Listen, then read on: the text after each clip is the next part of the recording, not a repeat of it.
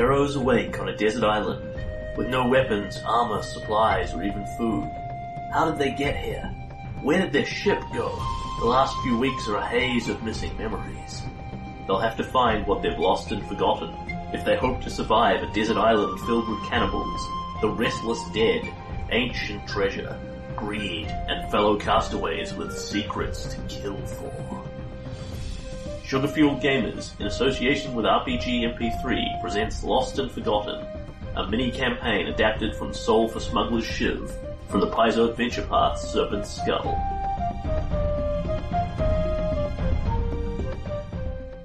Episode 1. Welcome to Lost and Forgotten. Thanks for listening. First, just a few words about what we were up to with this campaign. This is the adventure Soul for Smuggler's Shiv, Book 1 of the Paizo Adventure Path Serpent's Skull. Now, while I really liked this first book, I thought the rest of the adventure path was quite badly lacking, so I've adapted most of the elements in the first book into its own complete mini-campaign. If you've read or played Soul for Smuggler's Shiv, you'll hear most of the adventure elements in here, but the overarching plot has changed around so that our story concludes at the end of this adventure as a self-contained mini-campaign. A few words about our mechanics. This is an adventure written for the Pathfinder system, backwards converted and run in 3.5 Dungeons & Dragons. The players are beginning as second-level characters. We wanted to enhance the survivalist and the get-by-with-what-you-have aspects of this adventure, so we put a few basic restrictions in place. The players were asked not to play druids, sorcerers, or monks, three of the most self-sufficient classes, and to not make characters that were built around having any particular pieces of gear. They were told they'd be starting up with no gear at all, as passengers or crew of a ship sailing past the jungle area of Mwangi Expanse, cast away on a desert island with no gear and missing their memories of how they got here. Over the course of the campaign, we wanted to play with concepts like the improvised weapon rules, the dangers of a desert island, and get some real excitement going at finding something as basic as a dagger and loot. The sort of thing you wouldn't see in most normal D&D games. To that end, you'll hear us using a couple of invented mechanics in this mini-campaign. Equipment damage, or rules about the wear and tear of the elements, reducing the quality of gear, to encourage our PCs to scrounge for new armor and weapons continually. The second mechanic is morale, where the PCs have to make daily will saves to see how they're keeping themselves together on the island, giving them bonuses or penalties accordingly. You'll also hear us playtesting a few changes to the D&D 3.5 skill system, such as combining spot and listen into a single skill called perception, climb, jump and swim into athletics. We wanted to play around with this and see how it worked with an eye to using it in future campaigns. This mini-campaign isn't particularly our finest work. We played this around our World's Most Wondrous Year campaign, our Savage Worlds pulp adventure about racing the evil Phileas Fogg around the world, also available in podcast. But we played this as a filler campaign around that, when we lacked a couple of players from it. You'll have to excuse the occasional cluelessness of the players and the GM. For us, it had often been 2 or even 3 months since we last picked up a session of the game. So to begin, our 3 players were asked to pick a trait for each of their characters explaining why they were on the ship, and then to pick an NPC on the ship that they'd have a negative interaction with. You'll hear more about that as we play on. Our 3 characters are Helen, playing Lydia Tamerlin, a Katapeshi street rat halfling rogue. She took the campaign trait Treasure Hunter, where she was aboard the ship with a partner she can no longer remember, looking for a big score. Adam is playing Richard Tiny Nicodemus, an ex-gladiator, human fighter. He took the campaign trait Would-Be Explorer, unable to remember what specific rumour brought him aboard the ship, but knowing that he's chasing a dream of exploring lost ruins. Miriam is playing Zui, a herbalist gnome ranger. She took the campaign trait Hunter of Evil, where her instincts tell her that somebody aboard the ship had a dark purpose that needed to be stopped. Now if only she could remember who. We begin this recording in episode 1, having finished building the characters and done the math, and beginning the game proper. Thanks for listening, and enjoy Lost and Forgotten. You are all travellers aboard a ship, basically, and have been for the past several weeks, kind of thing. At this point, you're all equipped with whatever you'd standardly be carrying, which you're free to just dictate freely as you like. I'm wearing a nice set of masterwork studded leather armour and about 10 hidden daggers. And, you know, it's beautiful and lovely, and that's what I want to be wearing. And I've got these thieves' tools in my bag, and I've got all this great stuff. And so we have 3 people of actual importance on the ship, actual PCs. Yep. So give me, I think, Like a character introduction, a picture of them, their name, that sort of thing. Yep, sounds good.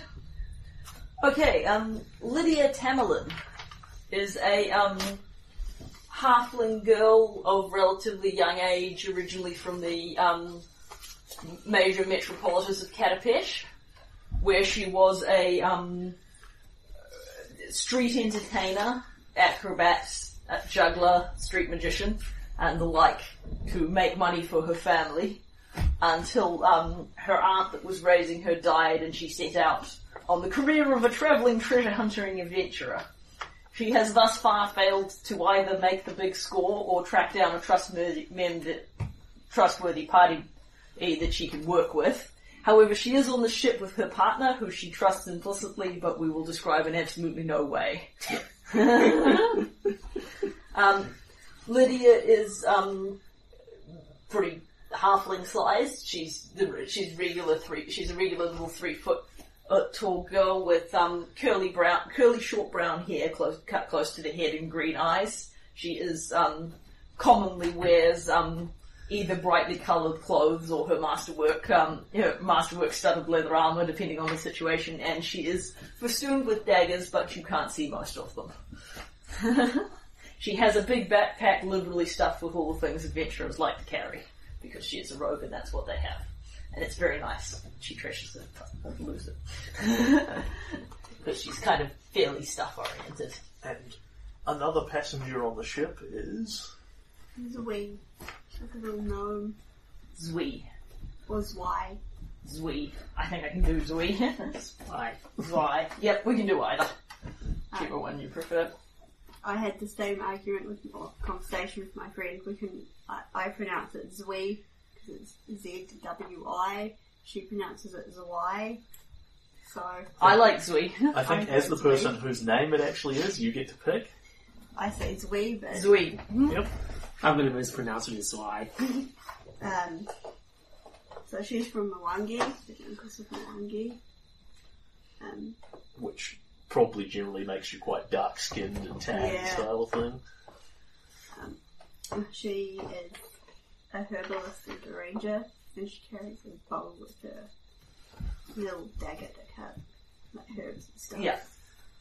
Nice. Yes, you probably haven't actively declared this to people as such, but you were on the ship because you are taking the trait of hunter of evil. Someone on board the ship has made you uneasy. While the ship was simply a means of arriving at your destination, your instincts tell you someone evil is aboard with a terrible agenda. Your efforts to learn more are left forgotten in a haze of memory, but you are suspicious of one of the passengers or crew. If only you could remember which one, you gain a +2 damage bonus versus humanoids. And then the last relevant person on the ship. We have Richard Nicodemus. He's a human fighter. He's quite tall for a human, but for some reason people know him as tiny. He's got sort of a swimmer's build going on, where he's not overly muscles. It looks like he's built for more of speed and dexterity. He's got grey eyes, short blonde hair. He has a long sword that's always with him, but he seems quite a relaxed person. A lot of the time you just see him lazing on the deck or just trading tales with the various sailors. Yep.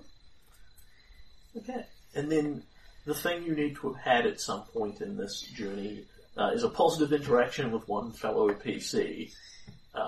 By preference creating links between the three of you as opposed to you all pick the same person. So it is up to you to determine what that is and how it happens style of thing. So I was thinking that you and my character could have had a I don't know how, if you're shy or because we probably don't want to develop the best friendship ever, but I was thinking we'd had like a few conversations and both kind of like the other person but being a bit nervous about developing the relationship style of things, like sort of budding friendship or whatever. Yeah. And I don't know what you thought about my suggestion about your character having rescued me from a scary interaction. That sounds okay, I can live with that.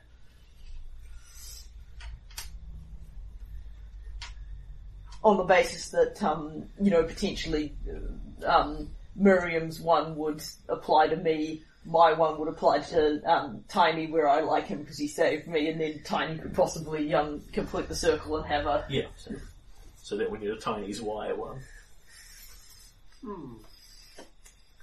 Adventurous kid. Got sick, you getting sick would be one that would come to mind, and getting recovered. Just keep in mind I am a healer, I can heal you. It is, I think it's pretty awesome that you're a herbalist, that's very cool. I'd probably want to approach you to hear about your homeland, really, because you seem so out of place with a name like that around here. I don't tell stories. But yeah.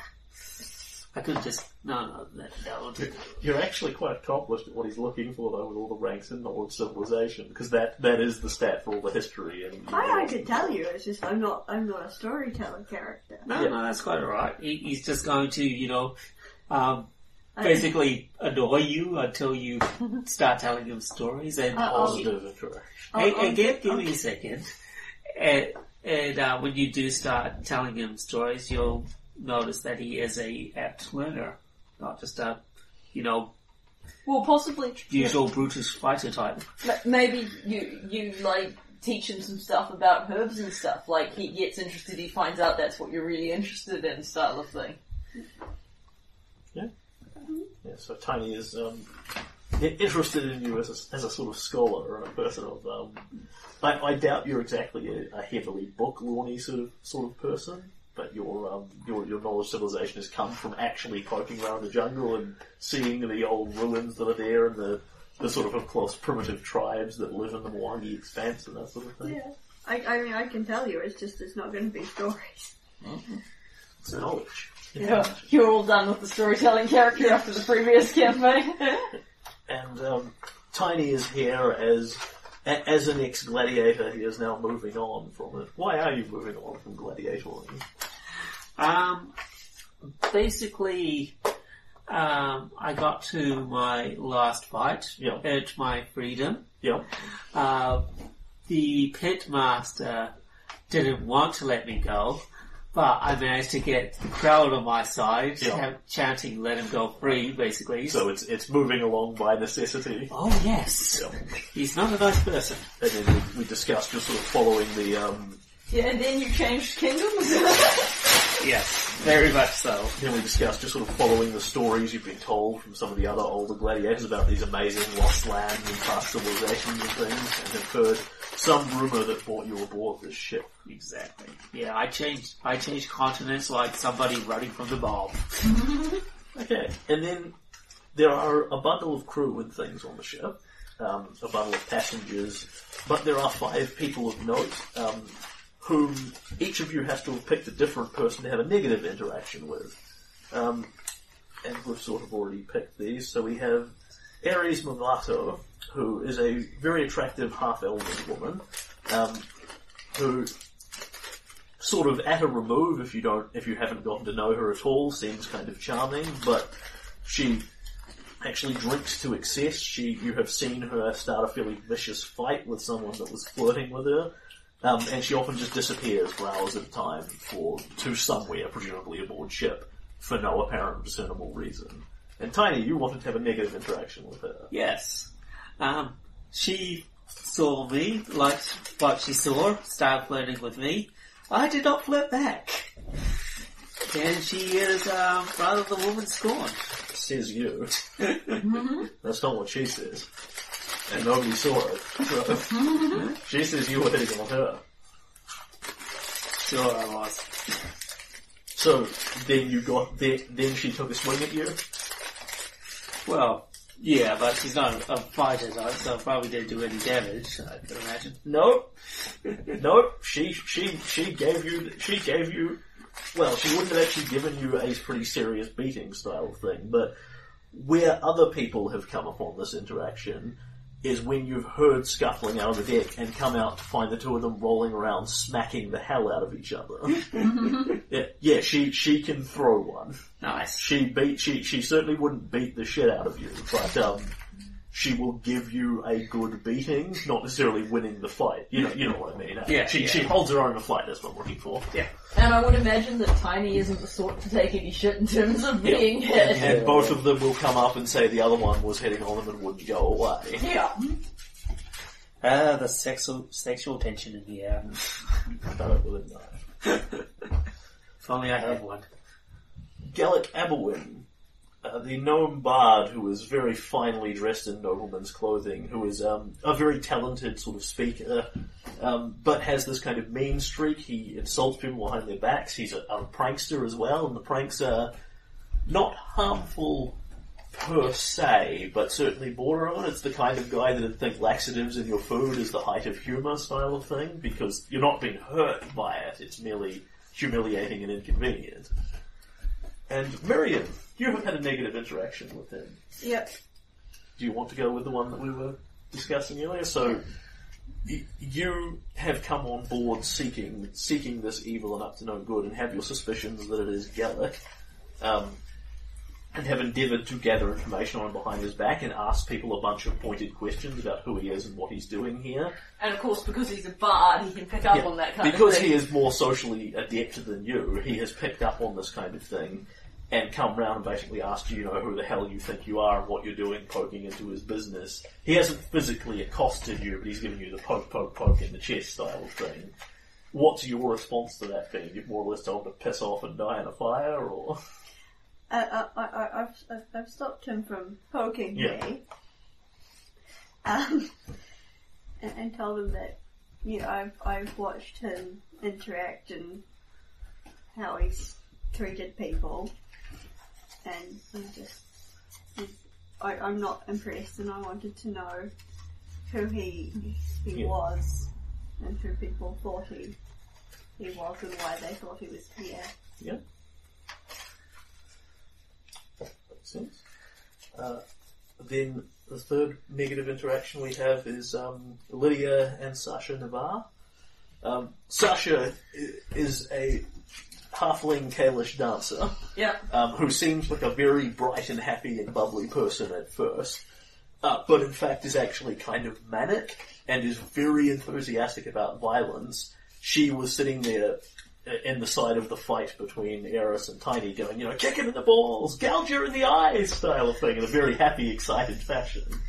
Felt just like her. Yeah, Tiny, you've seen like the really bloodthirsty bastards that show up at the gladiatorial pits, not hoping to see a contest of skill, but hoping someone will get really badly hurt, and you're seeing it here again. It's basically an evil version of Harley Quinn.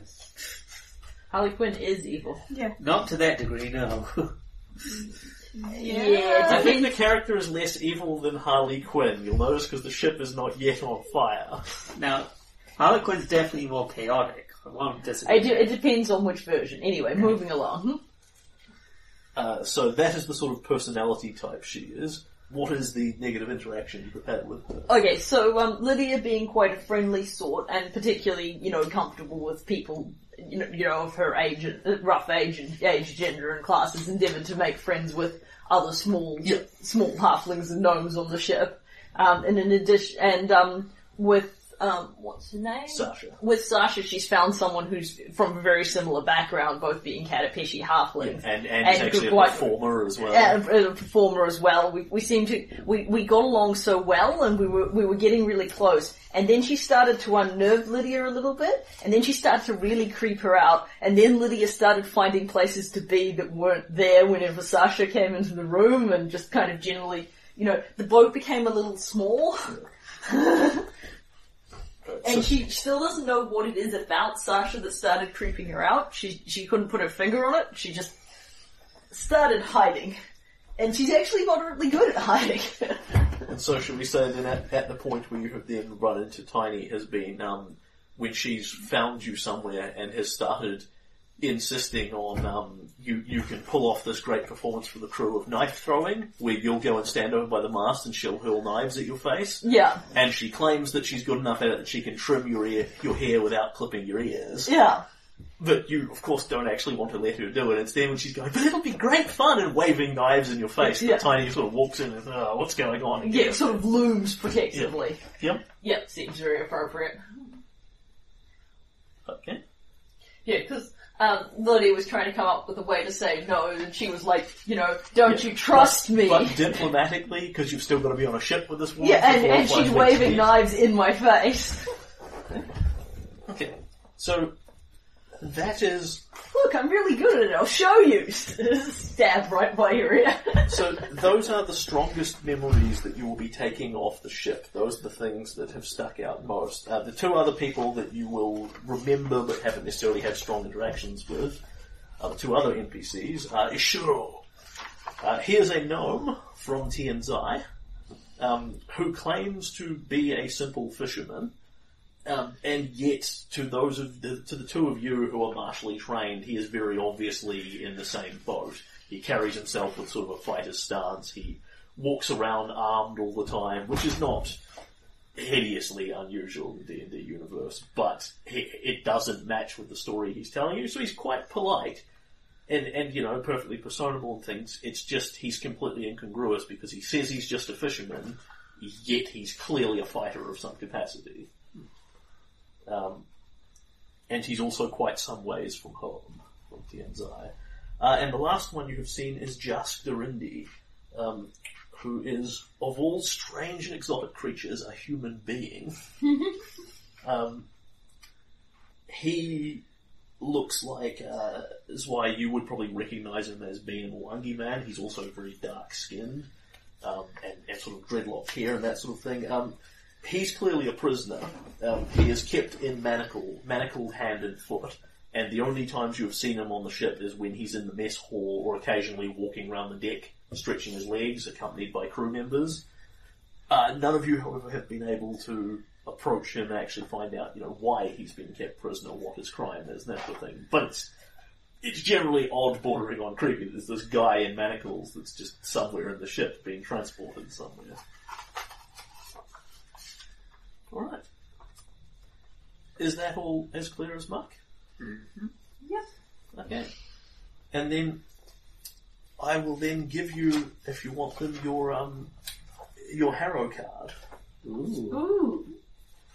So, Lydia, your Harrow card is the Demon's Lantern.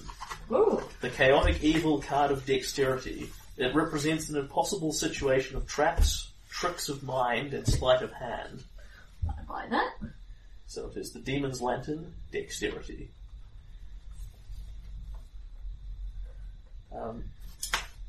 Tiny. Yes. Your card is the Eclipse.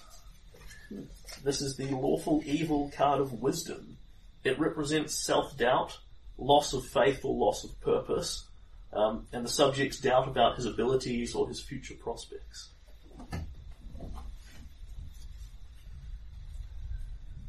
And Zwei,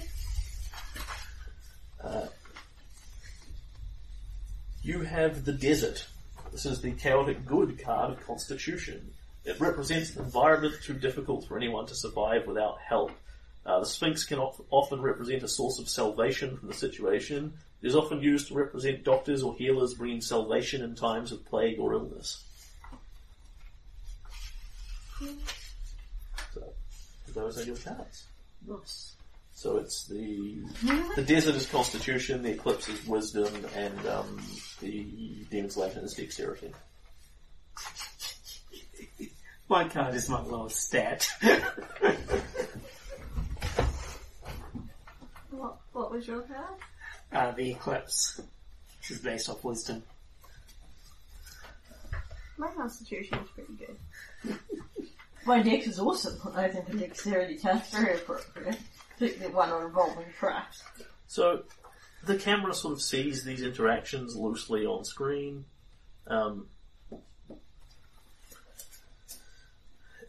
Pretty much in a sort of montage as the credits roll, and we get Zwei as the Gnome Ranger, as played by Miriam, kind of thing. And from your point of view, everything is ticking along normally. You're on the ship. You've been on the ship for several weeks. You're expecting to be on the ship for several more weeks. It is going to a number of different destinations style of thing. But outside of those interactions, a lot of that information is lost to you because everyone roll me a fortitude save as we begin the campaign. Yay! What a great start. 10. 12! Mine is better. 20. Ooh. Yeah, you're gonna be you're the fort monkey. 14 plus 6. So. Very What nice. was yours, Tony? 10. 10? Probably going to get seasick. Yeah. So, Zwei. Mm-hmm.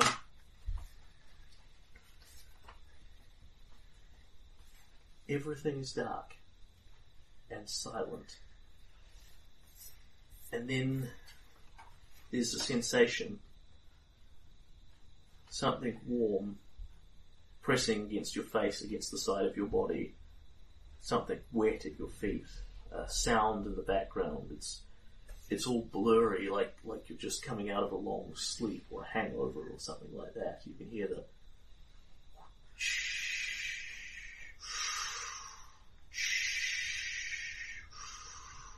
gently in the background.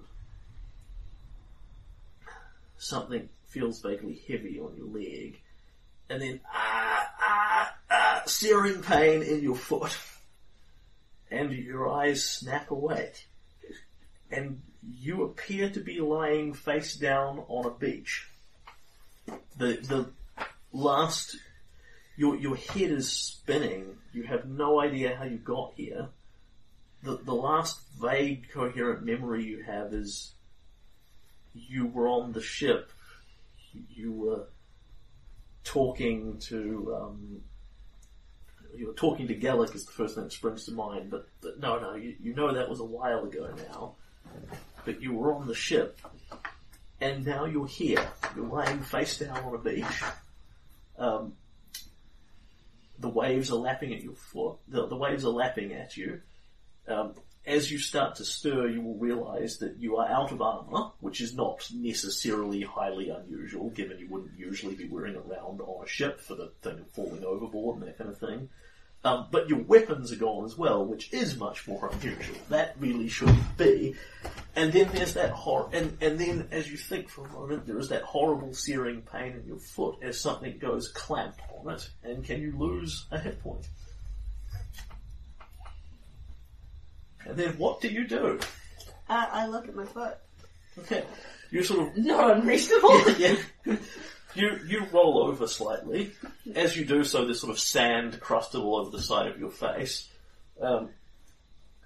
You feel really quite out of it. Like you have been bashed and bloodied and beaten and smacked around. And generally have this sort of swimming headache. It feels very much like a hangover. I presume you've had a hangover before, so you probably know what the sensation... You the character, not you the player.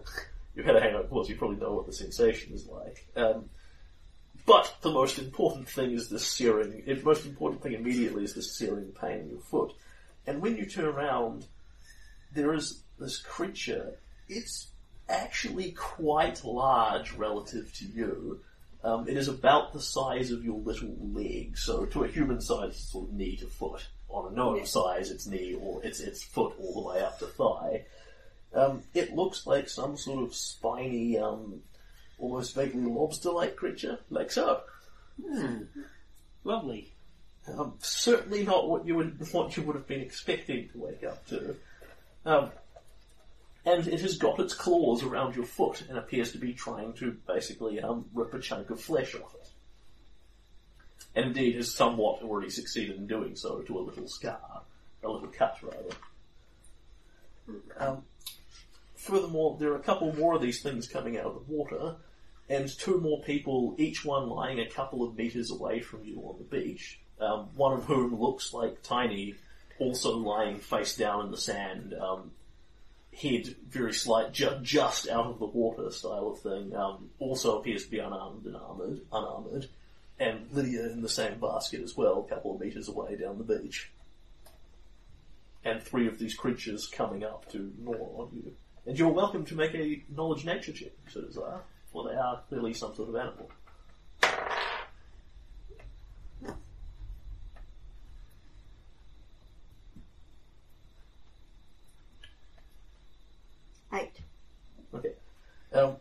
They look like, vaguely spiky lobstery creatures. They're definitely not native to the Mwangi jungle, because they're clearly sea creatures. But you don't know what they are, per se. Do they look like they're burrowing? No, they do not look like they're burrowing. They look like they're swimming. Nice try, though. They look like they're swimming up out of the water towards you. Damn. You can actually attempt to use your wild empathy on them if you so desire, which is sort of, wild empathy is, do you have a good descriptor of this? I never really did. It represents your ability to bond with wild animals and convince them to do things. It's the, How to train your dragon. On the other hand, it takes about a minute to do, and it is presently biting you, so it will probably bite you several times. Not a good choice for an animal that's already attacking you. So you could wake the unconscious people up, or you could attack one of the things. I don't think I'm close enough to wake you guys up. No, you're lying face down, so it'll pretty much be... I don't think we desperately need to lay this out on the mini-map, because it's a fairly featureless beach. But you're lying face down, so it'll be move action and actually an attack of opportunity to stand up. Yeah. And then another move action and technically another attack of opportunity to... Okay, yeah, you probably want to engage the crab you're getting attacked by. I'm going to call them crabs in the absence of an actual name. Yeah, they are crabby. They're very clearly crabby. I guess they're not that... Crab is what I thought of when I heard the foot paint. It doesn't actually look that much like the thing in the book. But more like a lobster. Yeah, they're clearly some sort of crabby, lobstery creature, but... Crustacean. Yeah, but, an obviously at least vaguely dangerous one, as opposed to, a normal crab is not really going to threaten you in any fashion. I can see what you mean about writing down a basic melee attack, You don't have to. Yeah. Is any kind of, stick or anything around? Yeah, you sort of glance right on the beach.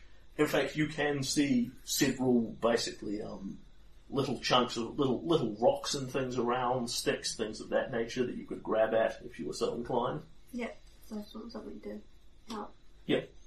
Something to bash it with? Yeah. Yeah, so what you're basically down to here is, if you had a proper weapon, you'd just draw your standard, short sword or dagger or whatever and stab away at the thing, but you don't appear to have it on you. So, at this point, your choices are you can either try and literally beat it with your fists, or kick it, or stomp it, or use your unarmed strikes, which has the upside that it's the easiest way to hit them, because you know how to punch and kick things, but it probably does, it A, doesn't do a lot of damage, and B, provokes from them, unless you have specific training in unarmed strikes, which I think no one here does. And your other alternative is to pick up an improvised weapon. So you grab a stick from the beach and you try and beat it with it, which is prevents you from getting attack of opportunity, but gives you penalties to hit, essentially. So is that a -2 or a -4? That's a -4. It's an improvised weapon. Because what you are picking up is just a random chunk of stick. It is not a it is not a well-designed, well-balanced club kind of thing. As a tiny person, your damage will be particularly poor. These are not good options with which to engage a creature, but you do not have better options available to you. All I want to do is get my leg out, so... Pick up a stick, hit it with the stick. Yeah. Okay, so you stand up and reach down as you do so and pick up a stick. You won't actually get to hit it this round because that's all your actions. One to come up from prone, one to grab the stick. And as you do so, the creature snips at your foot, endeavours to snip at your foot again. But, however, you are no longer unconscious and things, so it actually has to make an attack now. Which it will miss terribly. You yank your foot back out of the way. Good job. And then you look past, and a few moments later, then you see Lydia down the beach. Lydia, you have a very similar sensation to Zwei. I can give you the same descriptor again, or you can just take it as written. No, I think I'm okay with my head swimming on lying on the beach. Your head is swimming. You stir, you're on a beach somewhere. You can hear a sort of few grunts of coming from up the beach, and you glance up. Just time to see this thing right in your face that clips on your nose. Can you also lose a hit point? And then proceed accordingly. Yep. And you two have no idea how you got here. A quick glance shows the ship is, there's no ship out there in the bay kind of thing. Yep. There's beach on this side, jungle on that side. Lydia looks around blearily, gets bitten, looks around in a much more focused way, clearly alarmed and panicked, and then decides to put it all aside. She grabs a large rock off the beach and endeavours to bash her critter. Yep. So I want to actually take a swing into this round. I'm not going to stand up. Okay. So you basically roll on the ground, slightly grab a rock and just kind of roll back and try Yeah. and bash it. Yes, you can do so. So I provoke for picking up the rock anyway. Provoke for picking up the rock.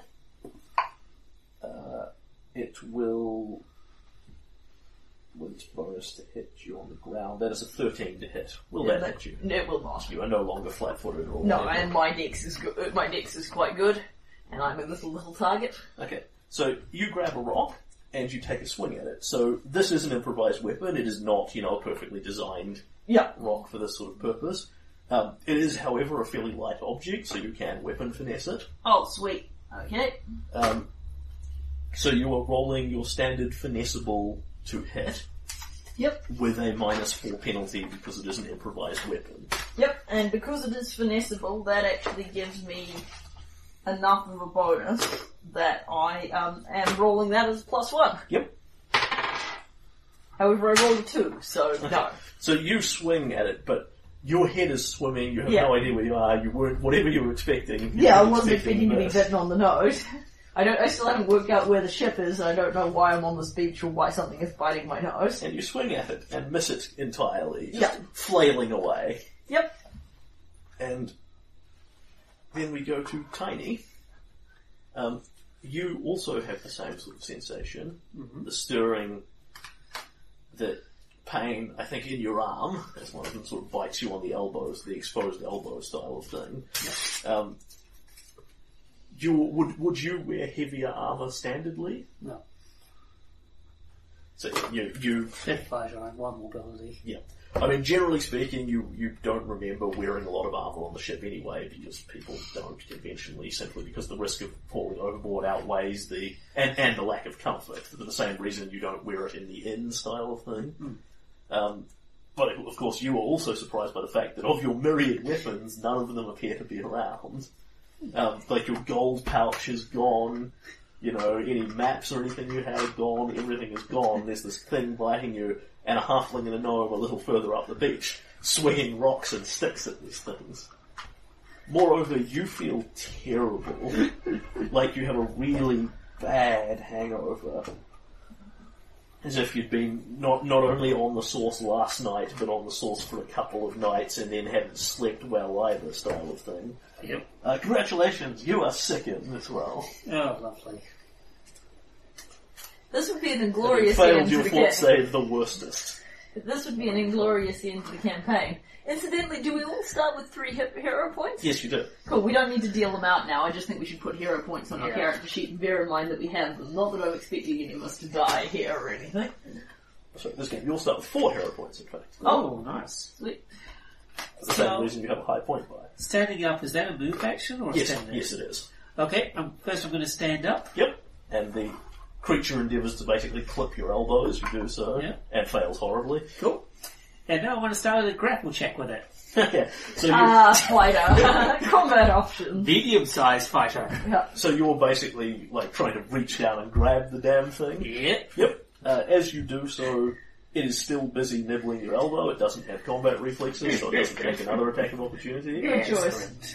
Can you make this will be the same attack as an unarmed strike. You're trying to make a touch attack on it to actually physically make contact Yep. with it before I you think it's grapple a it. huge penalty for its size. Not for you to grab it. Yeah. The first bit is you making a touch attack against it. Yeah. At which point it can dodge away as easily as anything else. But when you try and restrain it, it's a bit rough. Okay, so I'm not going to use any of my special abilities, so Yep. it's just going to be straight unarmed strike touch attack. Yep. 20. Remembering that you're second as well, so you're at -2 18. to this, and you're at -2 to your grapple check as well. Okay, you come to, and you feel awful, but nonetheless, this is sort of innate training, There's something there, you need to grab it and restrain it. True, you're used to opponents that are a little bigger than this, and you're used to weapons instead of claws, but nonetheless, the principle is the same. Duck around the claws, grab hook from the side, and you just pick the thing up off the ground and sort of hold it in one. It's probably fierce enough that you actually want to hold it with both hands and try and keep it away from your face. And can you make me a grapple check? You don't survive in the arenas if you can't adapt to this sort of thing. That's not so great. You are opposing a 2. You pick up the small creature and grapple it with ease, at which point you automatically deal damage to it, which is your unarmed strike damage. Yay! Which is a D3 plus Plus 3. 2 is 5. Okay, so you pick the thing up, and what would you do to hurt it here? Can I just ask, what did you roll on that die? It was a 3, right? Okay, so it's 4 damage. Yep. Minus 2 for me in second. Does that correct damage as well? Yep. Oh, so it does. Although weapon damage. Yeah. Yes, it is a weapon. Okay. So 2. 2 damage. So what are you actually doing to it? Squeezing it, headbutting it? It appears to have like a kind of hard, spiky shell, but there is flesh in there. I imagine, Kneeing it. I look it dead in the eyes, get my fingers in between its the joints in its shell, and start to squeeze. Yep. And there are a few little squelching sounds from within. It doesn't seem to bleed, but you're clearly doing something to it. It frantically clicks faster. Yeah, it does indeed thrash and frantically click faster. Alright. And hello, dinner. And then it's Beasties. Presumably, given we've all acted. Yep. So, in this specific situation, it's kind of fort saves for initiative. You'll be getting actual initiative rolls later. But, yeah, that's fine. First combat, I'm already using my size to my advantage. Alright, so, to Beasties. Yeah, well, certainly being the one, because you're basically Gulliver. You're going to be bigger than everything. Except possibly the island monsters. The one in front of you, you're still lying on the ground. Yeah. The one in front of you dances back slightly, and then lashes forward with its tail, and sticks you in the shoulder with it. Right, so it hits a 14 AC? It crit threats you. Oh, crap. Okay. And confirms the crit. Okay. This could be brief. I'm also the person with the lowest hit points. 2 damage. Oh, okay. Alright, well that sounded much more ominous. And it is like a slight sting in your shoulder. You go, ouch. Yeah. And then your shoulder seems to feel very slightly numb. Yep. Make me another fortitude save. Yep.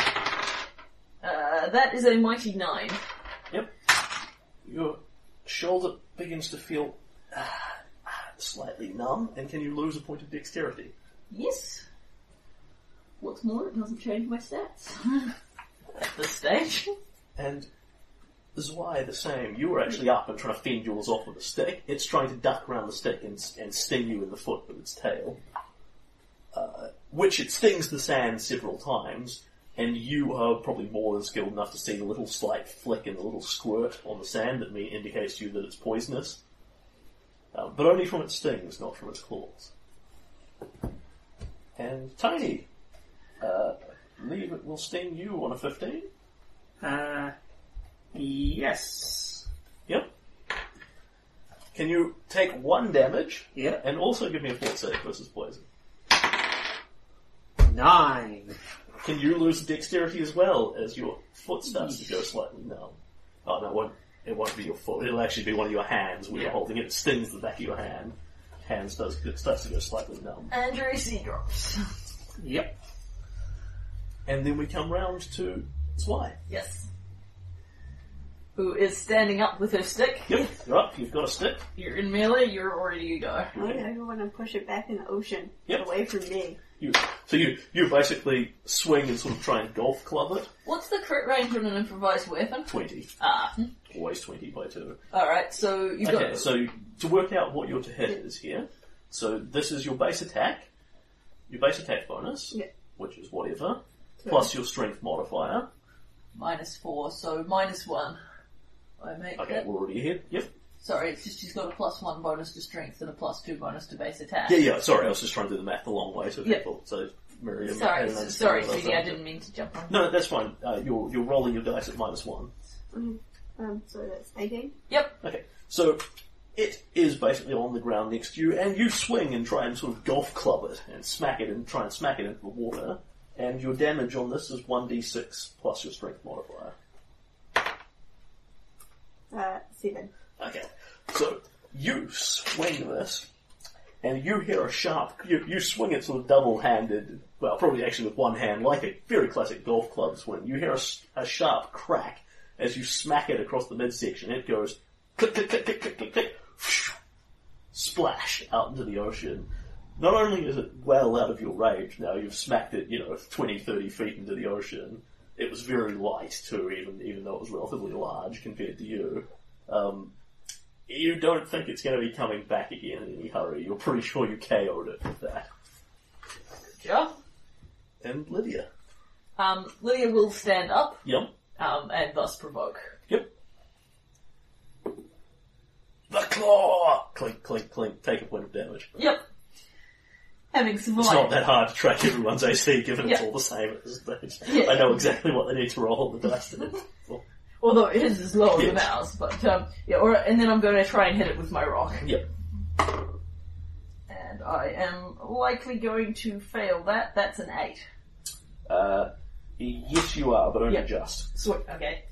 So Lydia is. You could also step away from it and throw this rock if you were so inclined. That would provoke. Yes, it would, but yeah. So no, it's an option available. Oh yeah, that's a good point though, because I've already provoked from it. Yeah. Yeah, I would like to do that. However, and then I get an additional +1 from the throw and rock, which is a 9. Yeah. So I get a +1 on the throw and weapons. I think actually we'll say that your choice. Actually, you can step away from it, or you can throw the rock at it in melee. Either way provokes. Yeah, I will step away from it and throw the rock. Pick bounces. Does actually clip its head. Yeah, so I do damage? Yes. Okay, what's rock damage? That is 1d6. Okay. Plus strength, because it's a thrown weapon. So that is 3 points of damage. I'm a halfling with a rock. Picks off the thing that looks kind of dazed, staggers back for a moment, then click, click, click, click, click, keeps coming. Yeah. And now I have to pick up another rock. Yeah. Mm-hmm. Well, the same rock is still there, so you could pick it up again, but it'll provoke again. Yeah. And Tiny. I attempt to pin my opponent. Go for it. This will end well for it. Yeah, I think I got, It 15. opposes you with a 3 this time. 15. You push it down into the sand and hold it there with ease. Cool. Can I then beat it up? You're pinning it instead of crunching it, I believe. Okay, but a pin only lasts for 1 round. Well, are you asking me how the grapple rules? Yes, I am. I know this. So instead of damaging it, you choose to pin it. Yeah. Now that you have it pinned, it's pretty much permanently pinned until it out-grapples itself. Excellent. So it can't attack you anymore, for starters. And its options now limited to either escape artist checking or grapple checking to get out from your thing. You haven't hurt it this round, but next round you maintain the pin and endeavour to crunch it. Nice. So whereupon you basically hold it down with one hand and for it to break the grapple because it has to do a 2-stage. It has to break the pin. So pinning is definitely slower than just beating it up, but it's much safer. So you didn't. Tiny's one didn't try and break the grapple last turn. You did mine and Zwei's, but not Tiny's. Yes, true. It decided to attack instead. It can't. I don't believe. No, yes, it can. Yes, that's true. Yes. But it takes penalties. Right. It can attack because it's using light weapons and skills and things, but it takes penalties to do so. Right. So it actually missed Tiny rather than hit him last round? No, I don't think I actually made an attack on him. No, you did. With the stinger. Because he took a dex penalty. Yeah. Yes, okay. So... Yeah. You can, in fact, remove the dexterity penalty and the point of damage. Yay! Thank you, Alan. I had forgotten it was grappled, so I wasn't giving it its -4 penalty. Nice. So yeah, it kind of stings you in the back of the hand, but just scrapes you instead of getting the sting actually in with the poison, because you're wrestling it away with the other hand. And now it's pinned. Wahaha.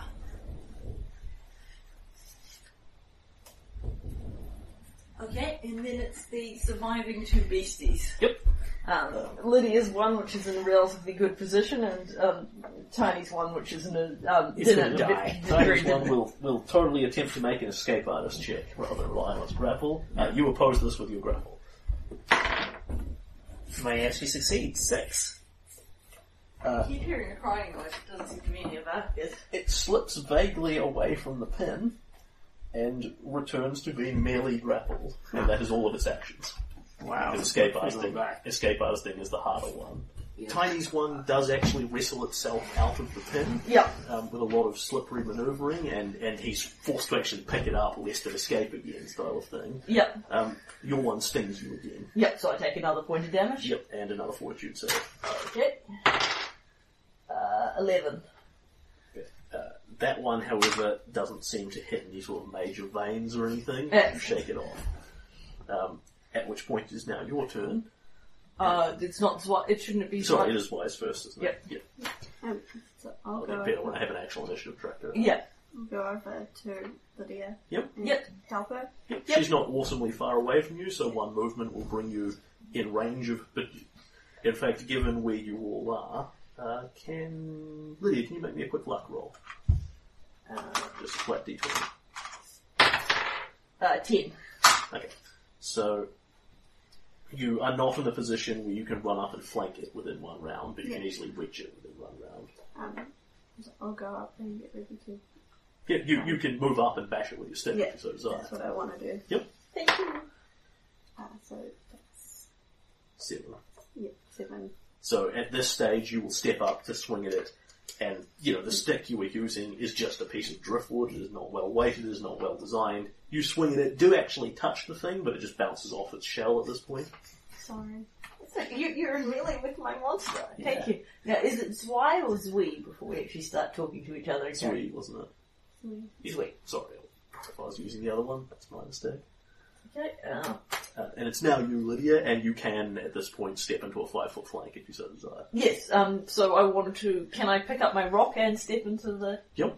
You'll Sorry. provoke, but... even though I'm 5 foot back? Because I stepped out of melee to throw the rock, provoking. Well, it'll step up to you to take a poke at you. When it's down you? Well, it's my turn, not its turn. I'm not in melee with it because I'm 5 foot first. Remember when it had its done turn? your Oh, right, it moved up to me Sorry, already. I didn't explicitly say it 5 foot steps. No, up, naturally it did. No, okay, that's alright. Yes, I will scoop up my rock, move into a flank and provoke. Yep. It snaps at your fingers as you scoop up the rock, but doesn't touch them. Cool, and then I endeavour to hit it with the rock. Yep. Okay, unfortunately I do not get my sneak attack bonus this turn as I flat miss it with the rock. You and Zwei sort of fence it and poke at it with your sticks and rocks. I would be a lot more effective with daggers. And Tiny. I'm just remembering the YouTube video of the crab with the knife. However, Lydia looks considerably heartened by the presence of backup, given she is not exactly winning this fight. I will attempt to pin it again. You could just crush it. Yeah, at this rate, we're going to have to come help you finish can't off oppose with this with Escape Artist, so that's 6 for it. Yep, the only thing it can do with Escape Artist is escape the grapple. It can't oppose your checks directly. So. Oh dear. So you grab, slam it on the ground again, and It's their turn. back to creatures. Yep. Attack the wounded prey or the less injured person? Given its mighty intelligence of dash, I am going to decide at random. Yep. Zwei, do you have a high or low? Sweet. Sweet, so. Hi. Lydia. Yep. It stings you again. Yep, that seems like the logical move on its part, given it was trying to eat me. And 1 damage, 1 fort save. Yep. And I fail that fort save. Yep, lose another dex. Yep, okay, at this point my AC is an effective 13. Rather than 14. Tiny, your one flails ineffectually at you. Yes. Fails to break the pin. It's got 4 on its escape artist check. You're Minus welcome to 8 make the penalties. opposed grapple check if you so desire, but I wouldn't lose any sleep over doing so. Okay, and Zwee. Yep. Go Zwee. You've now got a +2 from flanking. Bringing you to a grand total of +1 to the Yep. So I want to try and push it back in the water like I did with mine. 18. Yep. And that one is already damaged, so even your minimal damage will do this. There's no point in rolling it. Yeah. You stand behind, lever the stick under it, kind of gesture Lydia to step back, and she will duck her head back, and you flick it over her head, and it goes whoosh, out into the water. Thanks, sweet. You're welcome. Alright, Lydia will actually sit down because she is poisoned and poisoned and moderately injured. She's lost exactly half her hit points. There is still one actually going. Oh yes, that's right, sorry. Lydia will continue the fight. Alright, in fact that's very... So I will say, hey, thanks sweet, and give her a big smile, and then I will heft my rock and look speculatively at Tiny's beastie. And down the beach, about 40 feet away from you, you can see Tiny is sort of holding this thing down with a couple of hands while it tries to snap and bite at him. Okay, I will move 20 feet forward. Yep. And then I will... Fire into melee? Don't throw a rock into the grapple. Yeah. It's a flat 50% chance of hitting Tiny. Okay. I will instead move 40 feet down the beach, and that will be, and heft my rock threateningly, preparing to crush Tiny's pinned prey. Yep. Right, so now that it's pinned, what sort of AC does it have? I'm pretty sure it still has exactly the same. Because Well, basically the pin is to stop it acting. it's taking penalties to its AC against other people, but essentially the benefit you're deriving against it is taken up by the fact that you're having to actually hold it. It loses its dex against other people, not against you. What the heck. I'll try and power attack the thing. By all means.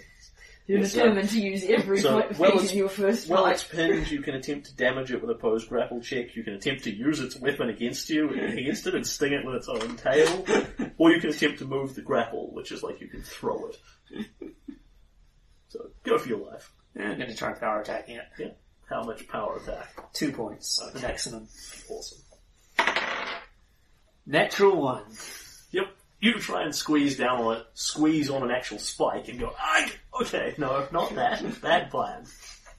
Okay, and then this Tiny's poor little beastie endeavouring to escape the fin. So, Zui? Is it Zui? Well, Pronunciation? Zui is the pronunciation, but it's not her turn. It struggles feebly. You will actually have to make an opposed grapple check on this one. It won't be automatic. He rolled an 18. Why can I roll that for attack? Alright, now it's Zui. Zui? You also want to roll 40 foot down the beach and get close to it? I'll move up closer and say, do you want any help?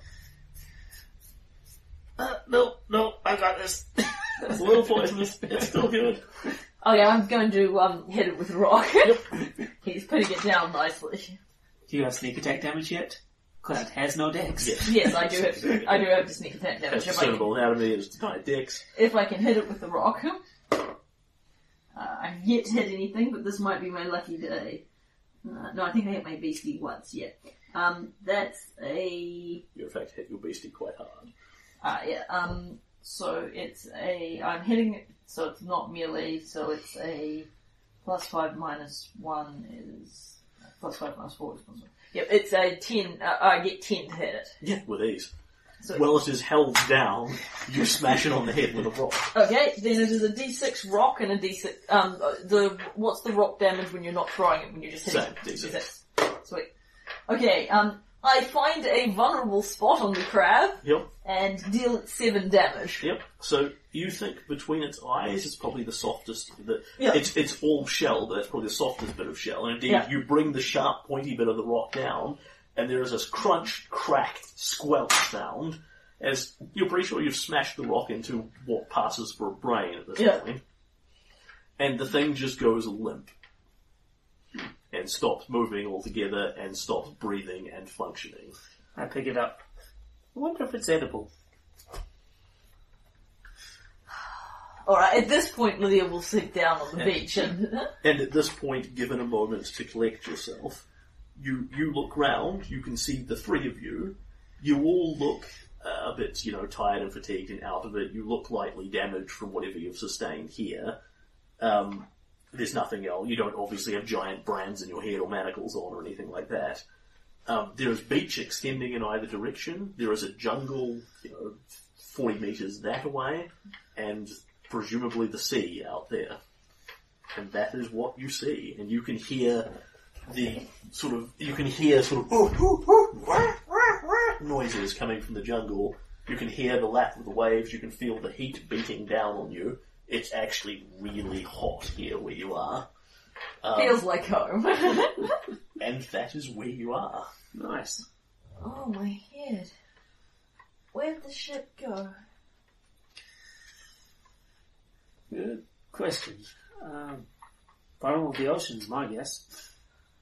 Lydia will pick herself up from the beach and walk out to the edge of the beach and sort of stare out into the ocean. Yeah. I presume there's no sign of a ship, or wreckage of a ship, or another ship on the horizon? Nothing obviously sightable from where you are. Just waves as far as the eye can see until it turns into beach again. Perception check? 24. Okay. With your sharp-eyed vision, you look to either end, and you can see, just sort of at the edges of your perception, in both directions, the beach curves round out this way. You suspect you're actually in a cove here. Right. So, there could be ship that is not sightable. So basically, you're in the middle of a cove here. There could be ship that's not sightable here, or here, blocked off by jungle and island and everything else. You can't see that. You can really perceive that there's nothing to see here. If you want to see anything further, you'll have to go to one of the bends of the cove to get a better viewpoint. Yeah. Or, up a substantively high tree or something in that neighbourhood. I guess... Were we shipwrecked? Do you remember? Unsurprisingly, this strikes everyone as odd, because that's the kind of thing you should remember. Has anybody seen a sword? I remember having a sword. I don't have any daggers, and I don't go any place without daggers. I have both. Yeah, you are all in your normal clothing. Possibly it's a little bit ripped, but that's about it. Alright, well, I guess we need some kind of weapons. Alright, I'm going to have a look around for particularly throwable rocks. Yep. You can make a luck check. Not a search check? I can't actually search the beach for rocks? Oh, yeah, makes sense. Yes, you can indeed search the beach for rocks. 18. Okay. So, you find about 4 of what you'd consider to be the best, decent throwing sharp rock style of thing.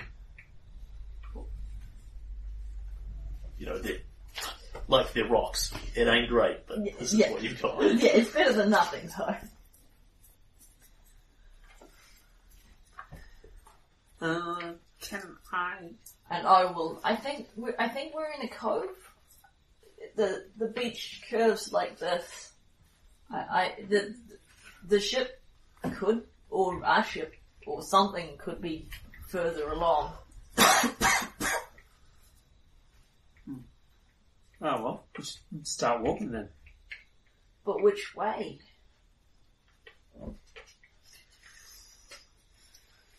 Do we go along the beach or go into the jungle? And Lydia's voice is a clear desire not to go into the jungle. Zoe, can you give me a survival check? Okay. You're sure there are useful things, that you could probably do if you could stop your head from pounding and actually think about it for a minute? Yeah. It's clearly day because it's hot and the sun is up, but you look up and you can't even work out, is the sun at 11 or 4? No. Ow. No. It's hot. I guess... Oh, I don't know. Left or right? Well, usually I'd say flip a coin, but someone's stolen all my coins. Flip a rock. Alright. Pointy side, left. Alright, flip the rock. By all means. How do you wish to determine this rock flipping actor? Okay, the high is left. Yep. We go right. Okay. So I think, do we walk along the beach a ways? So you've got basically beach and then going up into what looks like fairly dense jungle. If I see a sapling along the way while we're walking, I want to pull it up and borrow one of your rocks so I can make a rudimentary spear. I will glare at you if you do this. Yeah. No. What? Sapling, a tiny baby tree. No, it's...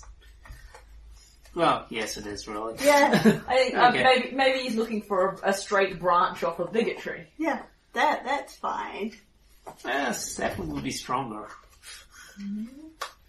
It's all one tree that way. Yeah, but you are basically talking about uprooting it. Yeah. Okay. So, unsurprisingly, there's nothing of the sort on the beach. You can actually go along and basically look along the edge of the jungle. You know, you step 2-3 meters into it, because I know you're not exactly paranoidly terrified of the jungle. Try and find something suitable, and you can indeed find something that you sort of tug back and forward. This will take, a few minutes, and then yank, wrestle it out of the ground. Nice. You look at it and you look at this, you look at the rocks you've got. What you've got is a perfectly good, hitting stick to club things with here. In terms of actually turning it into a spear by carving it with the rocks, the rocks are very vaguely sharp. The wood is very vaguely carvable. This could take a while. It's certainly not going to be whack, whack, whack, you're done. I've got time. Nor do you desperately want to do it while you're walking. So that's generally a bad idea. So you have, right now you have a stick. Yeah, After, I can live with that. yeah, after time in a nightfall and a weapons crafting roll, maybe you have a I'm stick. adding sapling to my equipment list. So basically, depending on what kind of sapling you want to locate, none of this will be terribly difficult because there are abundant trees in the jungle. You can have basically a little light one, a medium-sized one, a huge, big, heavy one, or any of those but in long form. Heavy would be two-handed, wouldn't it? Yeah. So basically, you can have a D6 light weapon, you can have a D8 one-handed weapon, you can have a D10 double-handed weapon, and you can have any of them with reach, if you so desire. Ooh. It's just a matter of finding the right chunk of tree. Yeah, I'd probably be getting the largest I could, so D10 with reach. Yeah, you may or may not want the reach as the thing, because reach then means as You things can't- get closer, You you can't can no use longer it swing it immediately. adequately. You have to sit 5 foot back to use it. Do you possibly want 2 saplings? So two-handed then. Two-handed without reach. This is also, preposterously heavy, because it's not designed to be carried around anyway. So you're kind of slugging this fucking little tree you're over your carrying shoulder. a tree. Yeah. Yeah, which is not entirely stupid. Yeah, so I think... So I assume you're just kind of sticking with the chunk of driftwood you found on the beach. I think my eyes are most urgently looking for any kind of water source, like if there's a river flowing down to the beach or anything like that. Yep. As we sort of wander along. Presuming that you're not breaking off and actively searching for such a thing, which is sort of a survival check. I think at the moment we just sort of keeping walking. your eyes out as you go. That should be a +3, not a +2 if it's two-handed. You have a weapon. Yay. do not find anything of the sort along the beach. This is a very tropical beach. It is hot, fine-grained sand with the odd little bit of shell in it. Several moderately large chunks of rock around.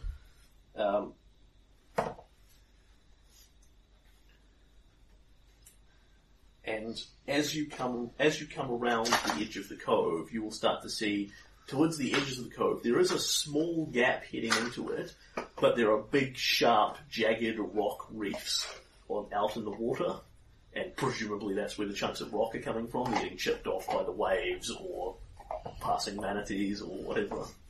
So what can we see beyond the cove? Okay, so you can now see your map. Yay! Ooh, you started in the middle here, Right. and you're walking round to here. Right. Going right. Yep. Incidentally, this map, for player information rather than character information, is arbitrarily divided into artificial hexes as a point of distinction. There's no obvious line between them. If you want to... There's stuff in them that you'll find on a casual inspection, like you just walk vaguely through and there's something unmissably like a volcano there.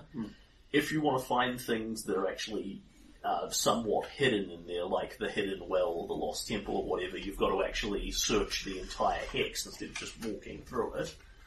And if you want, and that's the same if you want to find like supplies or whatever. And you get XP every time you search a hex. Nice. You're getting incentivized for exploration. But it takes up more time, I'm guessing. It does. So, when you come around here to the right, you will see that there is something there that catches your eye. Smashed against the rock reef. It looks like something has come over it and is now floating in the water on the other side, in the relatively calm water. It looks very vaguely like the spar of a ship. You know, possibly a bit of figure. It's a long bobbing thing that's going up and down in the water like this. Right. I think it's probably worth taking a look at that. Definitely. Yep. So you will have to swim out to it. Yep. It doesn't look like it's hideously rough water out here, nor does it look awesomely calm. Lydia wades straight into the water and endeavours to swim out to it, possibly accompanied by Zui and Tiny. And Tiny, you have been... After you have had, like, literally after only a couple of minutes of walking on this beach, your head is feeling less swimmy, you are feeling a lot better, you are no longer sickened. Yay! And people are going to swim out there and grab this thing and swim back in? Swim out and take a look at it, yep. starters. Yep. My weapon floats. I'm going to leave all but one of my rocks on the beach because I have nothing to carry them in, and I don't want to carry them while I'm swimming. But I'm hanging on. You've probably got pockets. Oh and yeah, my not outfit. Enormous. True. Like yeah. I would think, if you're going swimming, you don't want to fill your pockets with rocks, but one seems like a good compromise between idiocy and. I'll probably put the one rock in my pocket and leave the others on the beach. Yep. In an emergency, my weapon can be used as a life preserver. Yeah, that's probably actually the way you take it out. You literally put it on your arm and swim out on it. It's a floaty. Okay, and can people give me what would be a swim check, but in this new strange world is an athletics check? Yay! So can I ask a question? Yes. As I kick out into the water and start swimming and Tiny supports himself with his does it feel at all like I've already done this? Do my muscles feel sort of extra tired and fatigued? You feel sore generally, but you haven't actually stopped and examined yourself or anything yet? Yeah, that's very true. 21. 20. 12. It's different from the last campaign, isn't it? When none of us could swim. Okay. Until the end. Yeah, when you became a water elemental, yes. And you had your armor. Yeah, and I got my magic armor of swimming. So, I think and then we went... I'm going to have a small thought. Yes, he is. So, Tiny, the water here is definitely not calm. In fact, it's quite choppy. And as you get about halfway out to this thing,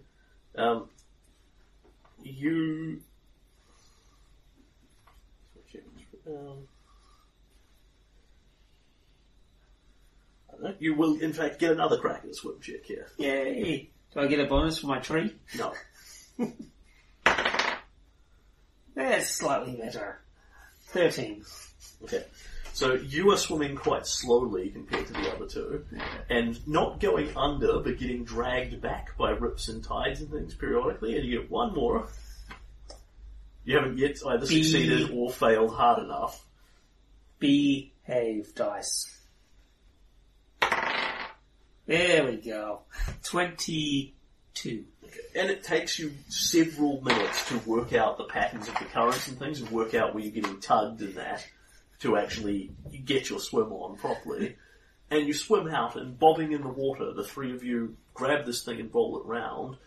It looks like it is maybe a piece of a long spar of the spar being the long bit that sticks out the front.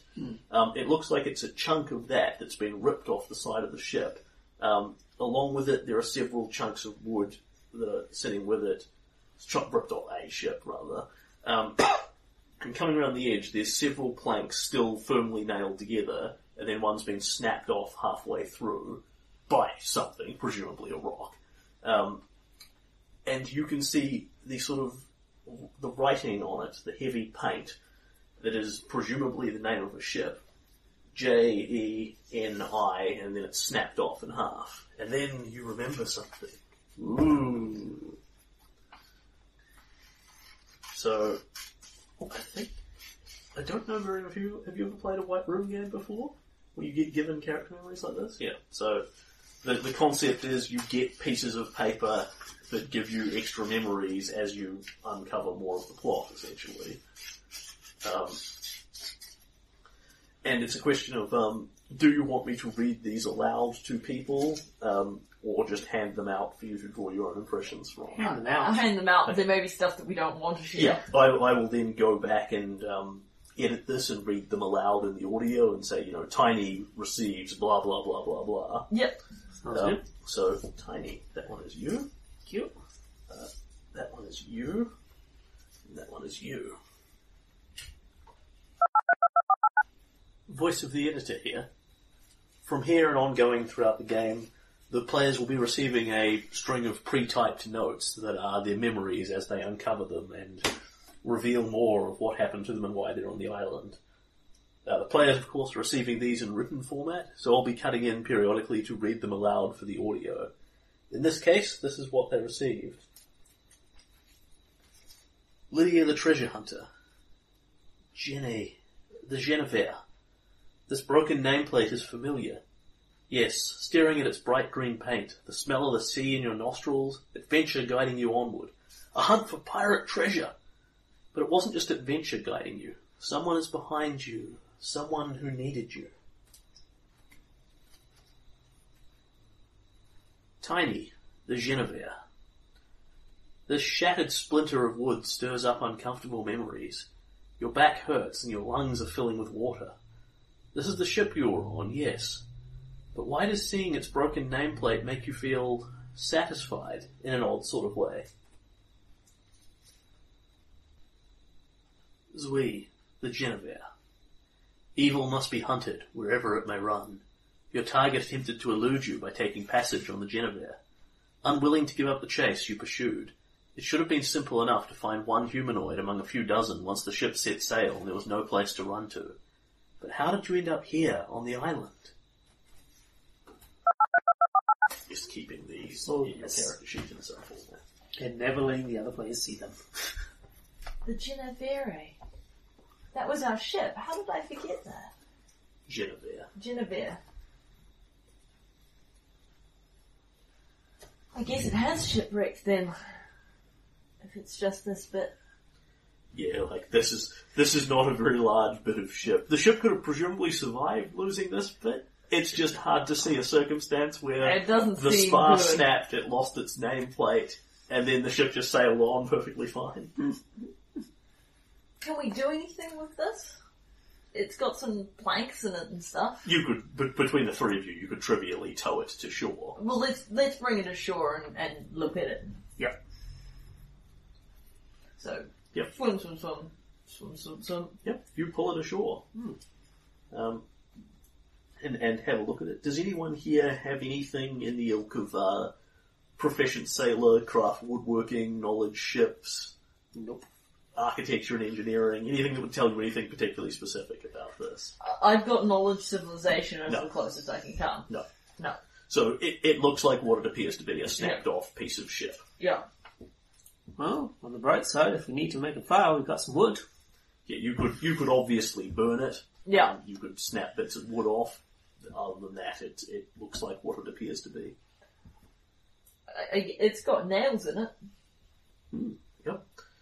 What you don't have is a method of getting the nails out. Yeah. Is it like a useful shape for like making as a basis of some kind of shelter, like a corner of a shelter or anything like that? It's pretty small. You're literally talking about a piece of pole yay long and maybe an arm and a half worth of bent wood around the side. Alright.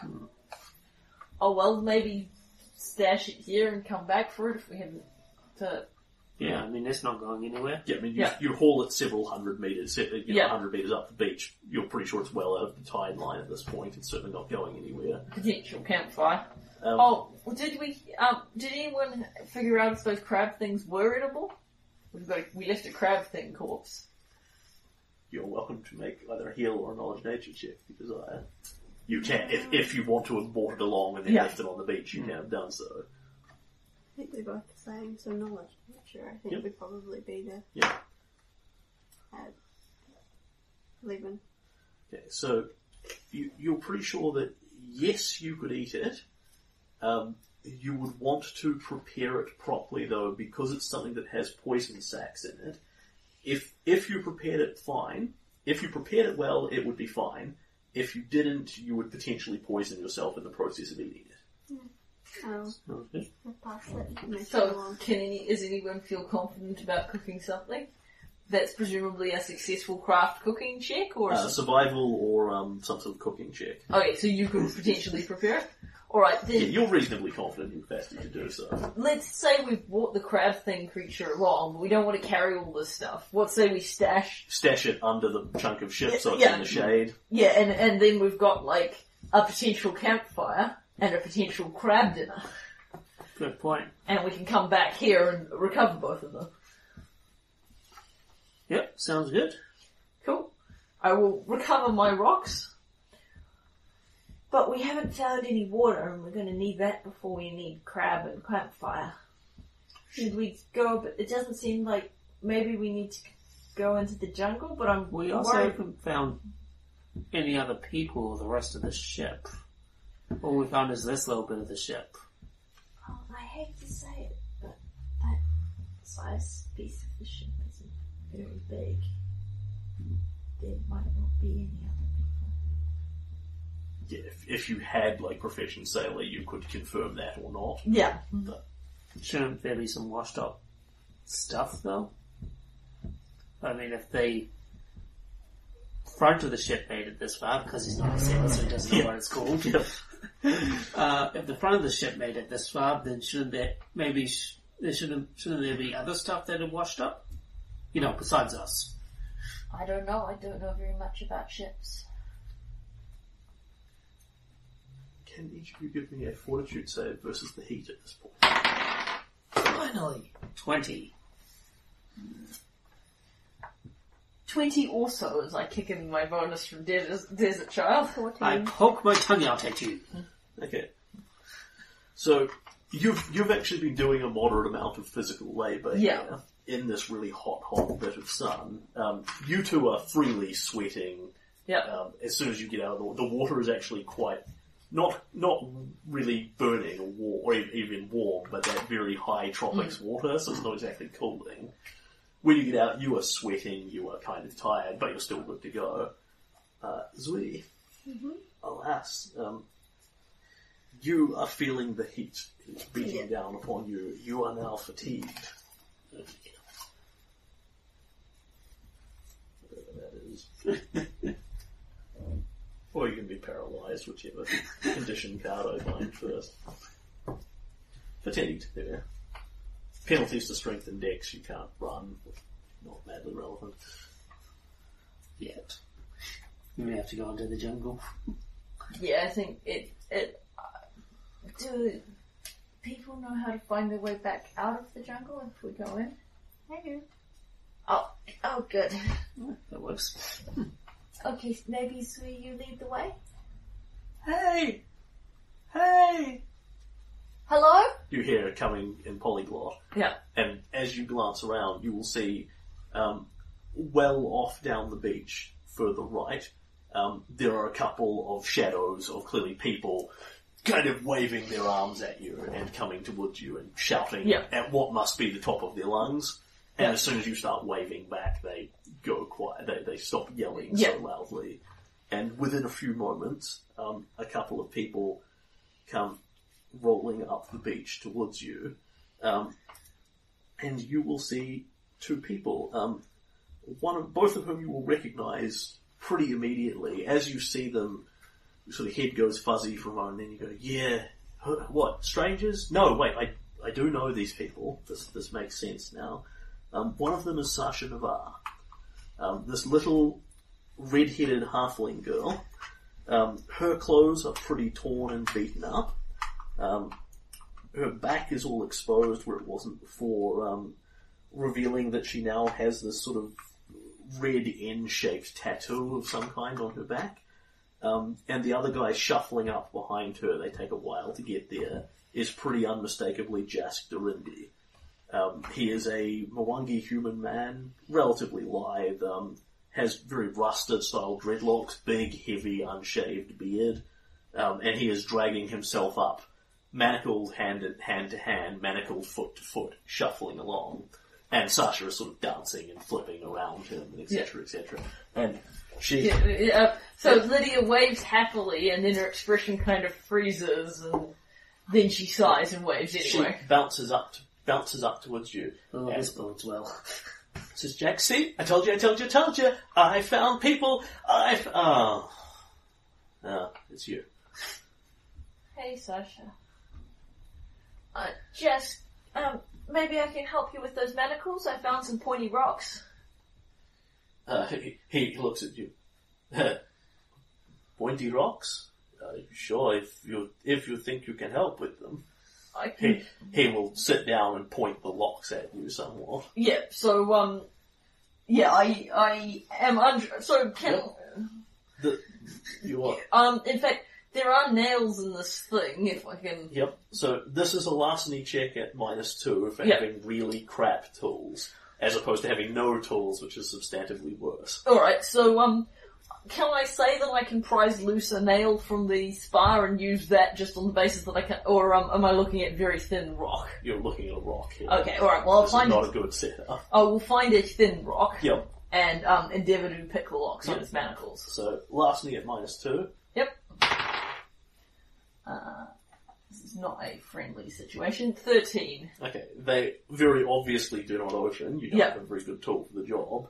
If you're prepared to spend 20 minutes doing it, you can actually sit here and piss around with it and take 20 on it, because it'll either open or it won't. Sounds good. He says, well, I am no good like this one. Let's go up into the shade. It is too hot out here. Yeah, good idea. He goes up, he sits under a tree. Here we are, miss. My name's Lydia. I see you're on the ship. I am Jask.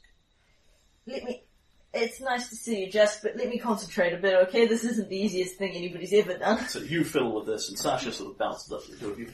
So, not to sound like stupid, but where the hell are we, and how the hell did we get here? No idea, and the ship crashed. You're not very helpful. Afraid not. So you found the shipwreck then?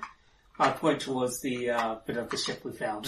Yeah, because we're She just brushes you off and wanders off to go and look at it. Yeah, I'm fine. Keep the crazy lady away from me. I want to go talk to Jack. Yeah, well you can sit next to him. He's just sitting in the shade, which is probably a good place for you to be. I'm leaning against a tree while keeping an eye on both Jack and crazy lady over there. Jask and Sasha. Can you give me a perception check? Oh, there is a thing called perception. Yes, there is. So I'm asking you to roll it. 13. Okay. So, Sasha very obviously doesn't disappear off the beach. She does, however, disappear under the ship, the very loose shaded wall of the ship, and disappears from sight for several minutes. You sit down with what's his name? Jask. J-A-S-K. As he's holding his hands up. So, I find I have a real pain in my head, and I was on the ship, and now I am on an island. Do you know where we are? No idea. We woke up on the beach, a kilometer or so that way. I feel like I am This will sound crazy, but I feel like I am missing time. Yeah, you're not the only one. There's a lot I can't remember for some reason. And he, basically asks, what do you know? How did you get here? What the hell's going on? He has no more answers than you do. No, I'll talk to him. But I'll talk to him in Mwangi. Ah, yes. Which he will indeed speak. I look a bit annoyed at this and wander off. Lydia actually looks relieved. It's much easier to ignore the conversation and she's trying to concentrate. Sasha comes back with what appears to be this cracked crab creature like you had and is sucking the insides out of the shell. Hey! I found some food. The tail's poisonous. I was wondering why it didn't taste so good. Good thing I'm tough, eh? She's eating it all. Okay. Make him tough where she's from. No one told her it was your food. And after about 20 minutes, what is your total on your last knee check? If you are taking 20, so you've rolled a 20, add your last knee, take 2 off it. Yep, so that would be, hold on, 26. Okay. Nice. You have tried every trick and trap available to you in an effort to get these things open. And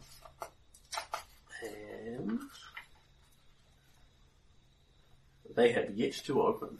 Wow. It is beyond your capacity to open this. Manacles are, unsurprisingly, designed to be extremely hard to pick. No, I think and this is certainly not the best of conditions. I'm gonna call on you to use one of my bashy rocks, Tiny. This picky rock is not gonna do it. I need my, things. Lockpicks. Nor are you going to be able to open these by just bashing them repeatedly with rocks. You're going to break your rocks long before you break the manacles. What I'm looking for is manacles are 2 bracelets linked by a chain. Yep. What I'm looking for is to break the chain, not the manacles. Yeah, these are made of solid, high quality steel, basically. Right. Tempered steel, probably. It's presumably doable with sufficient time, even with just rocks, but you could spend weeks trying to break these with rocks. It's the chip.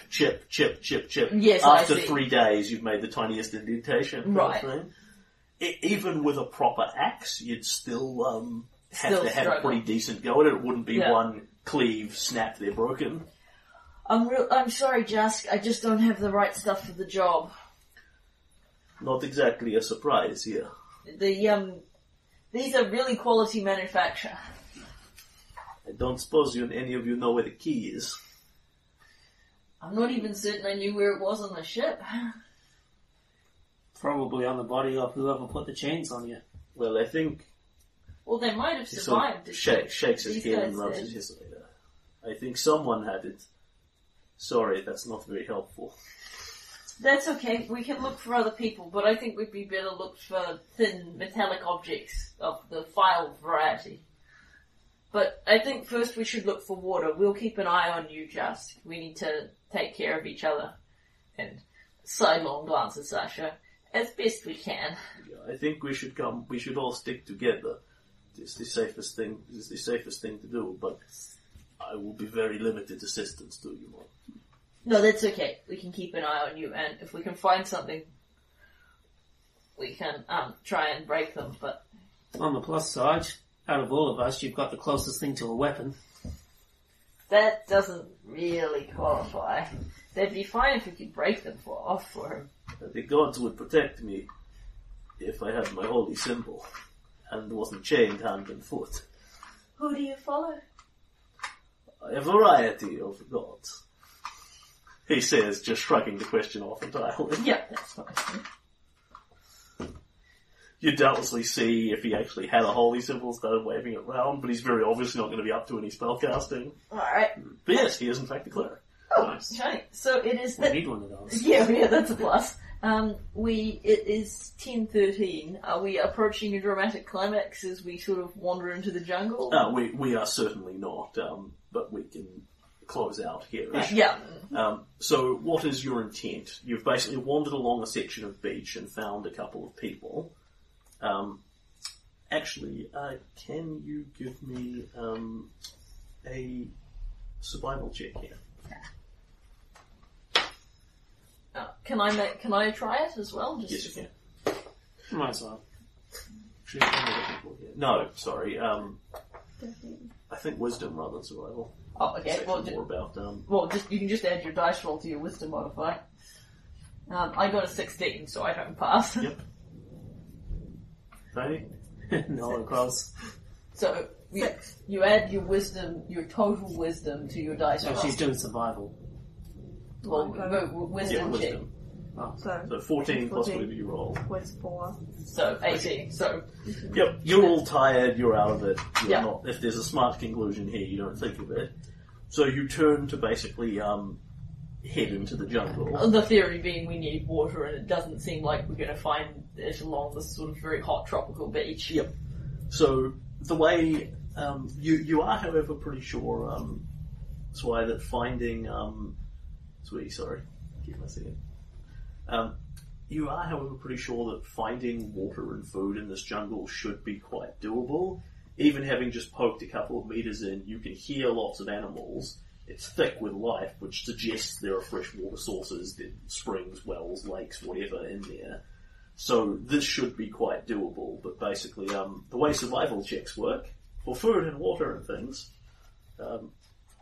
Would also help if any time she needs to roll a survival roll, Miriam could roll higher than a 6. You'd be having really rotten luck with the survival.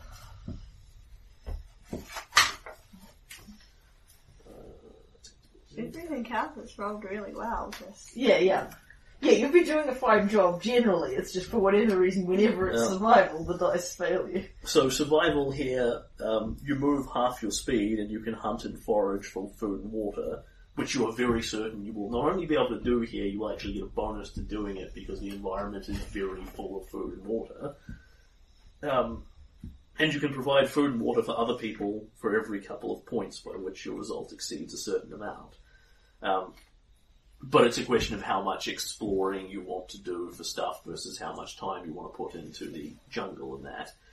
And so I think at that point we will probably leave that be unless you want to get seriously into exploring the Hex or whatever. No, I think we will worry about the search for food and water at the next session.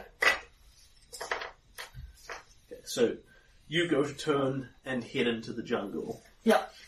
Sasha and Jask obviously are also both unarmored and unarmed. Sasha looked presumably armed on the boat. She had several knives around at various points. Yeah. And Jask presumably wasn't at any point getting into Manacle a guy and different weapons. But yes, you have washed up somewhere. Too busy even to attempt to work out where you are. Yep. With memories missing, 2 other strange castaways. And wondering what will happen next. Dun dun dun.